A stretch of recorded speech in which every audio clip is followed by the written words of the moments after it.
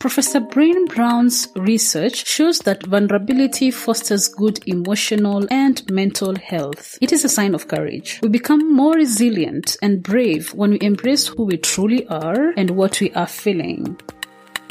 The Vulnerable Scientist podcast is a space for scientists to tell their honest and authentic stories. I am your host, Sarah Nyakeri, who happens to be a scientist, informal science communicator, and I help scientists create personal websites. If you want to support this show, go to www.patreon.com/thevulnerable-scientist. You can also follow this podcast on all social media platforms at TV Scientist Pod.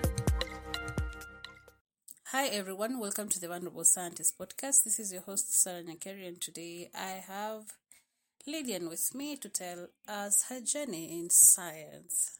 Hi Lilian. Hi Sarah, I'm so glad to be here today. Finally. Oh, yeah, finally. We've been, I don't know. Yeah.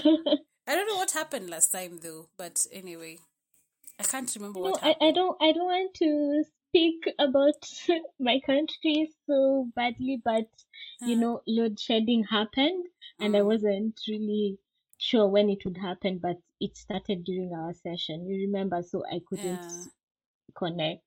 Yeah. But then it took a long time for me to finally reschedule it. But I'm glad we're here now. Yeah. That's the thing. Finally, it's happening. I have been curious about to hear your story, so maybe introduce yourself to someone who does not know you. Okay.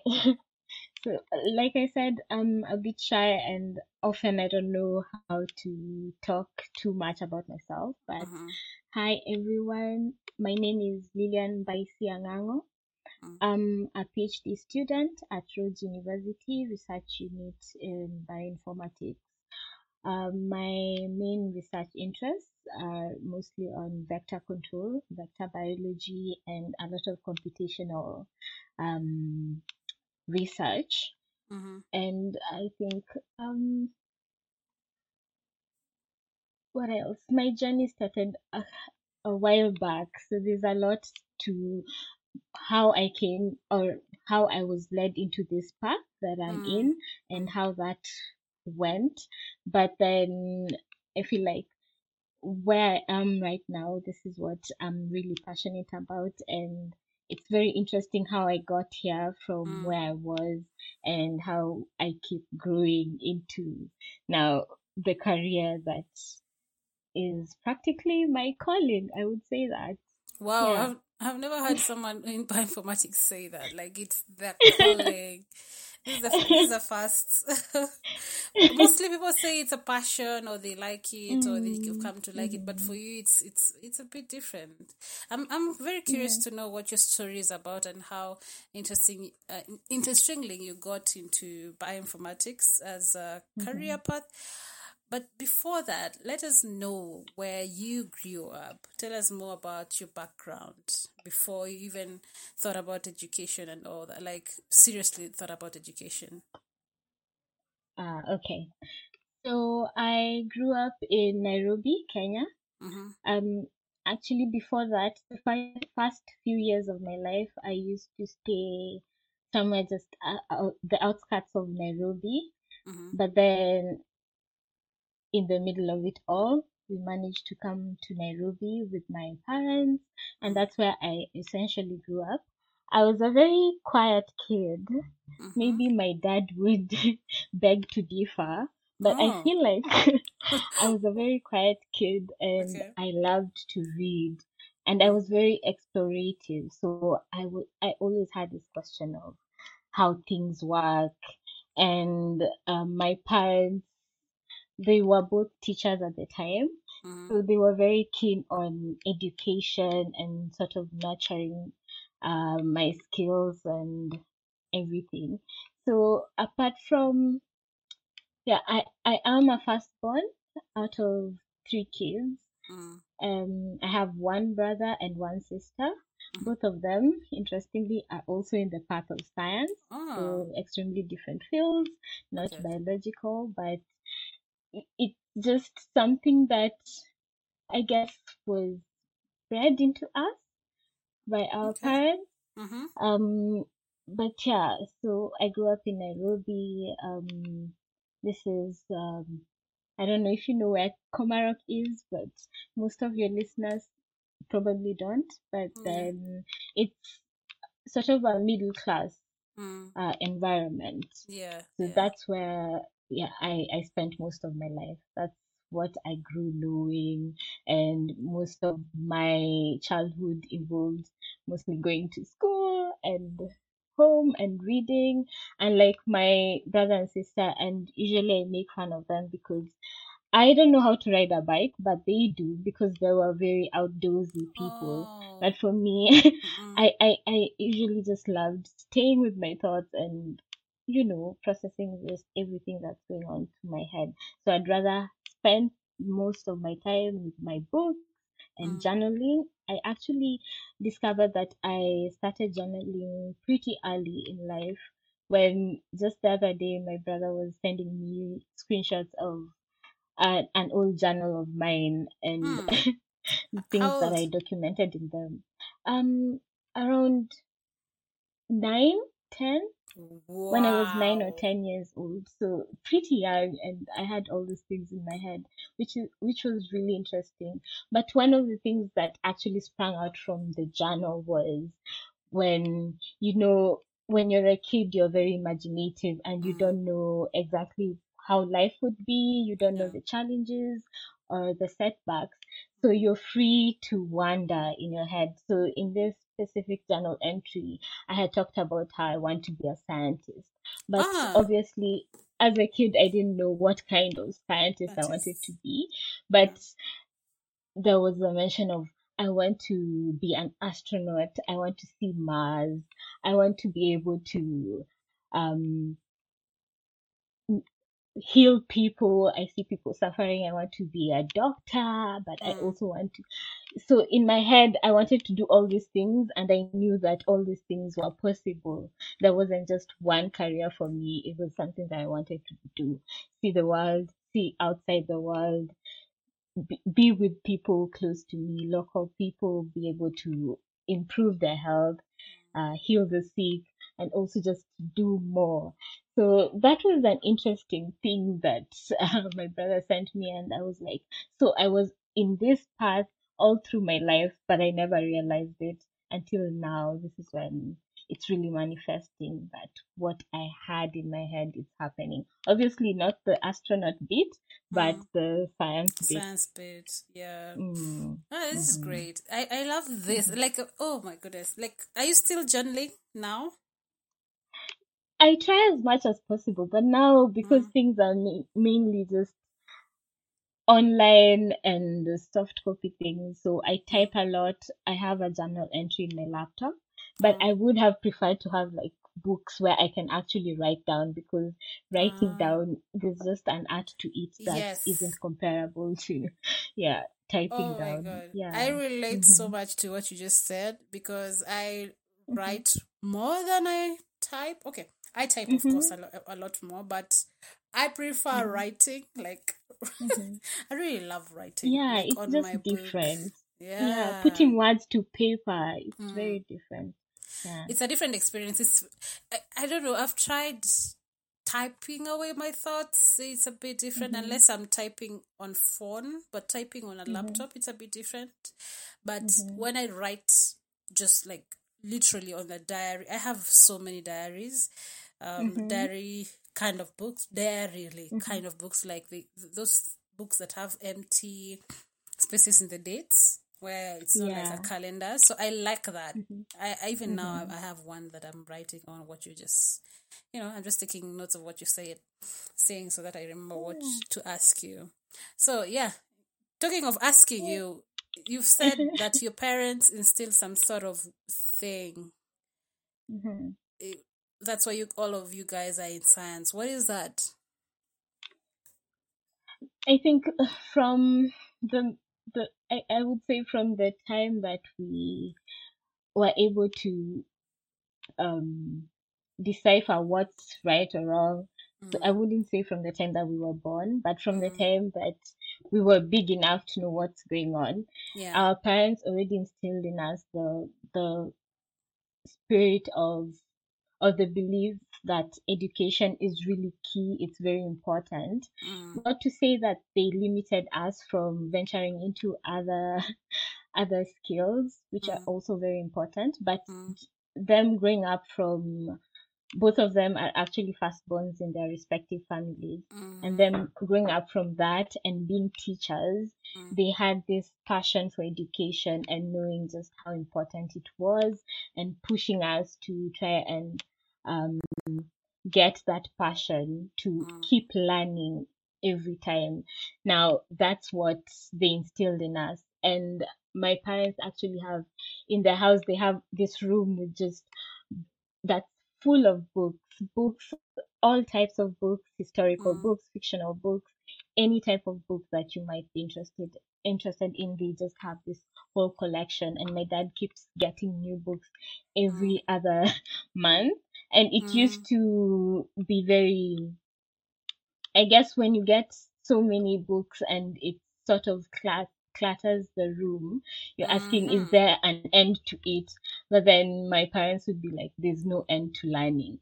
So even if you feel like you've read too much already, there's still more to learn, more to read. So in the past, I was more keen on fictional stories because I love to read. But then with my parents' repository of books, I also learned how just how much interesting historical books are, and what my dad used to do to keep us interested in like history, like Kenyan history or African history, is he would give us nicknames based on interesting characters from these historical books that he'd read. And now with that, we'd be curious, why is dad calling us this? And then we'd want to read these historical books to see what did this person do and what character does dad see in me that is portrayed in this book. So yeah, so just having that passion to keep reading and keep learning and not just focused on fictional, but also you're going to historical facts, that things that really happened, or you're going to now scientific facts where you're reading about the history of malaria, or you're reading about how HIV came about and the sort of things that that have been done to sort of control HIV, how the virus keeps evading drugs.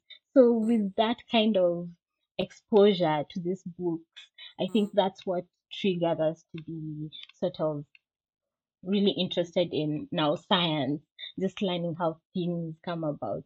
And it's interesting, maybe my brother and sister have a different journey or connection to the books that we have in my dad's library. But for me, I found that a lot of the books that I used to resonate with were mostly scientific books that he had in his collection.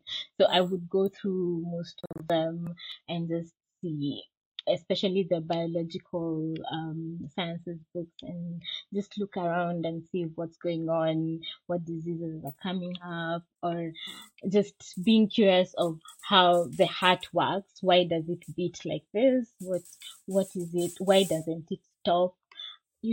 Just the normal questions that kids have. And we were lucky enough to have books in my dad's library that could answer most of these questions.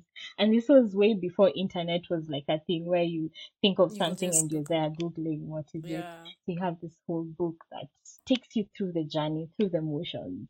Yeah.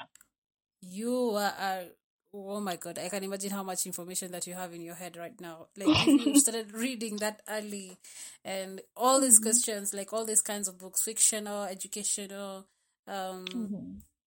it's historical. That's pretty interesting to hear that. Like, my relation with books was a bit different. Early on, it was different from what it is right now. Early on, my parents used to sell books, and so of course before them selling the books, they have to read the book. So there was that culture of reading, but and there was this room that was full of books, and people used to come because they were the administrator. My dad was the administrator of books around for people to sell books.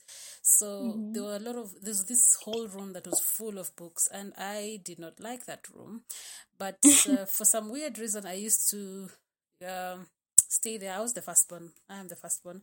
But when I feel like I need to be on my own, I'll just go to that room and just look for books that are interesting, that have pictures or that have an interesting font. That's what I'll read. Like, you know, Reader's Digest? Yes, I do. We actually had like Reader's Digest in my parents' library. Yeah, so that's the one I remember. That's the one I remember reading, like always, like savagely looking for. Is there a new one? I used to like the sections with the jokes in Reader's Digest. So I used to like go through the jokes and Even me, I never used to read the whole book. I'll just go to the interesting parts that I like. But I guess I didn't have a crazy culture with books. Even now, I feel like there's a comment that you said that you see it as a sort of, I don't know, source of litter of some sort.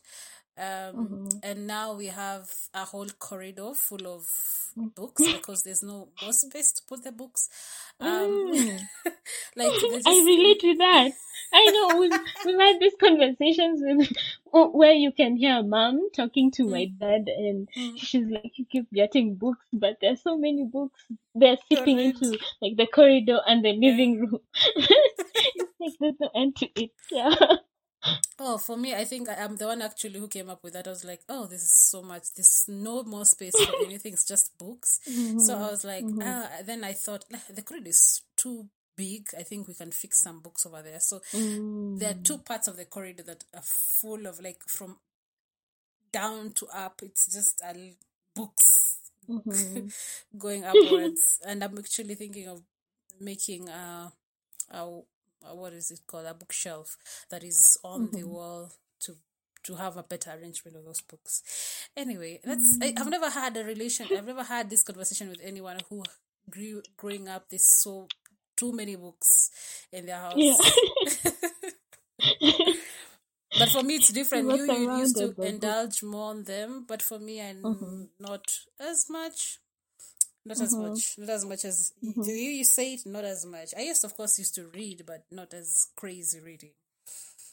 Wow. So I now at least someone who's listening can get to know you. There's a way you know someone who reads.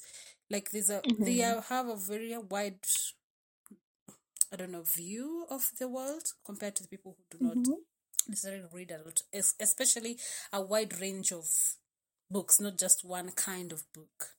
Yeah, that's true. So what do you remember one nickname that your dad gave you? That you had a interesting, when you read about that person, it was interesting. Oh, you can remember. Off the top of my head, I cannot remember. But one I remember is the one that he gave my sister. And that was Matip Tip. I can't remember what Matip Tip did, but he's a historical figure from the coast of Kenya. So probably your listeners can go through some historical content and find out what Matip Tip did. But that was a funny nickname that really stuck. And up till now, we still call my sister Matip Tip. Oh, Tip Tip. Yeah. Tip Tip. Yeah, Tip Tip. Oh, okay. That one I'll find out. I'm actually curious about that name. Okay, so would you say that you were introverted, you are introverted, or what would you say about your personality when it comes to? Because you mentioned you used to stay at home. Yeah, I'm very introverted, but it's something I've been really working on from, I think, just a few years back, when I realized that now it gets to a point where you cannot, especially in the scientific world, you cannot just be very closed off and not network with people because you're introverted. But yeah, I'm very introverted. I love having my own space and doing things around my own space. It's usually a bit daunting to be out there or be in front of a crowd talking. That's that was one of my biggest fear, but I feel like over time, having just grown into this space where you realize that so this is the career you want to have, and you with science you need to be able to communicate properly with people and effectively, and not just the scientists out there. You also need to be able to interact with local people on the ground. So I realized, I felt the need that I needed to sort of get out of my comfort zone, out of this box or cocoon that I'm in. And I've been trying to put myself into positions that normally I wouldn't be very comfortable in, trying to start up conversations with people probably in my field or out of my field, just to see the field. And it's usually very interesting to see someone else's point of view from what you think, because Yeah. I feel like as introverts you usually already set in your headspace. You already have this sort of view of things, and now you don't have the exposure to other people who would tell you another perspective to certain things. But then when you get into a conversation with other people, then you're like, it's sort of revolutionary, because it opens up your eyes to like this whole new world that you didn't know existed, that oh, this is actually possible. Like uh, okay, you're seeing how my thought process is, but you also have this new idea that actually makes sense to my thought process, and it's very exciting. It's a very exciting, I feel like, adventure where you're getting to know people, and people are actually understanding what you're doing, Yeah. and you're able to have conversations that spark up even more questions that are interesting to find an answer to. And I guess that's how research works, where you're constantly learning and bouncing off ideas against each other, and it just grows from there. I love that. I'm sure someone who's listening who's also an introvert can, I don't know, can sort of relate and can maybe get some encouragement out of that, because I feel, even me, for some time I used to think like, I don't know, when I realized like being in science you need to talk to people for you Mm-hmm. to grow into it properly. But I I don't know. I started doing the way you're saying. You just do things that you that are out of your comfort zone. Then you just realize how good Mm-hmm. you can actually be at it, Mm-hmm. by just getting out of that comfort zone. Of course, you can. Of course, you can. You won't like be always doing that. Like you'll have your Yeah. downtime and just be by yourself as Mm-hmm. you love. But there are those moments that with time, when you keep on doing it, you become even more better at it, right? Exactly. Yeah. Yeah. I can give an example of chapati. I never used to like Mm-hmm. chapati. I never used to like chapati. Okay, I still don't, I'm not really a fan of chapati, but I never really used to like chapati to the extent that I was never interested to know how to cook chapati. Then it Mm-hmm. happened that I started living on my own. Then Mm-hmm. um then it happened that I had this chapati like home Mm-hmm. late. The Mm-hmm. only thing that is remaining is the chapati, what is it called, flour, and the Mm-hmm. ugali flour. But now Mm-hmm. ugali, you can't eat ugali on its own, right? So the only thing Yeah. that makes sense to cook right now is something that has dough in it. So then the Mm-hmm. most, and of course I don't have like the rest of the things that needs to cook mandazi with, so I have to cook chapati. Like I have no option, and I can Mm-hmm. always make some black tea and all that, and have Mm-hmm. my supper.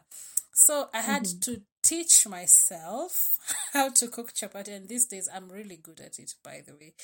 And it is coming out of wanting to get off that comfort zone. Like Yeah. I'm like, now let me do something that I would be uncomfortable doing and see how it goes. Then you just realize, oh, you can actually be good at it. It's just that I still, um, if I feel like in my life, my normal life, there's something that I'm struggling doing, I would engage in doing it because I want to feel, oh, I can actually do this thing that I'm struggling with if I can do this. Yeah. Like, for example, chapati. Yeah. Anyway, Yeah. I That's a very love interesting analogy. I liked it. And you're the first Kenyan I had who doesn't like chapatis. So. Yeah, I'm usually that weird.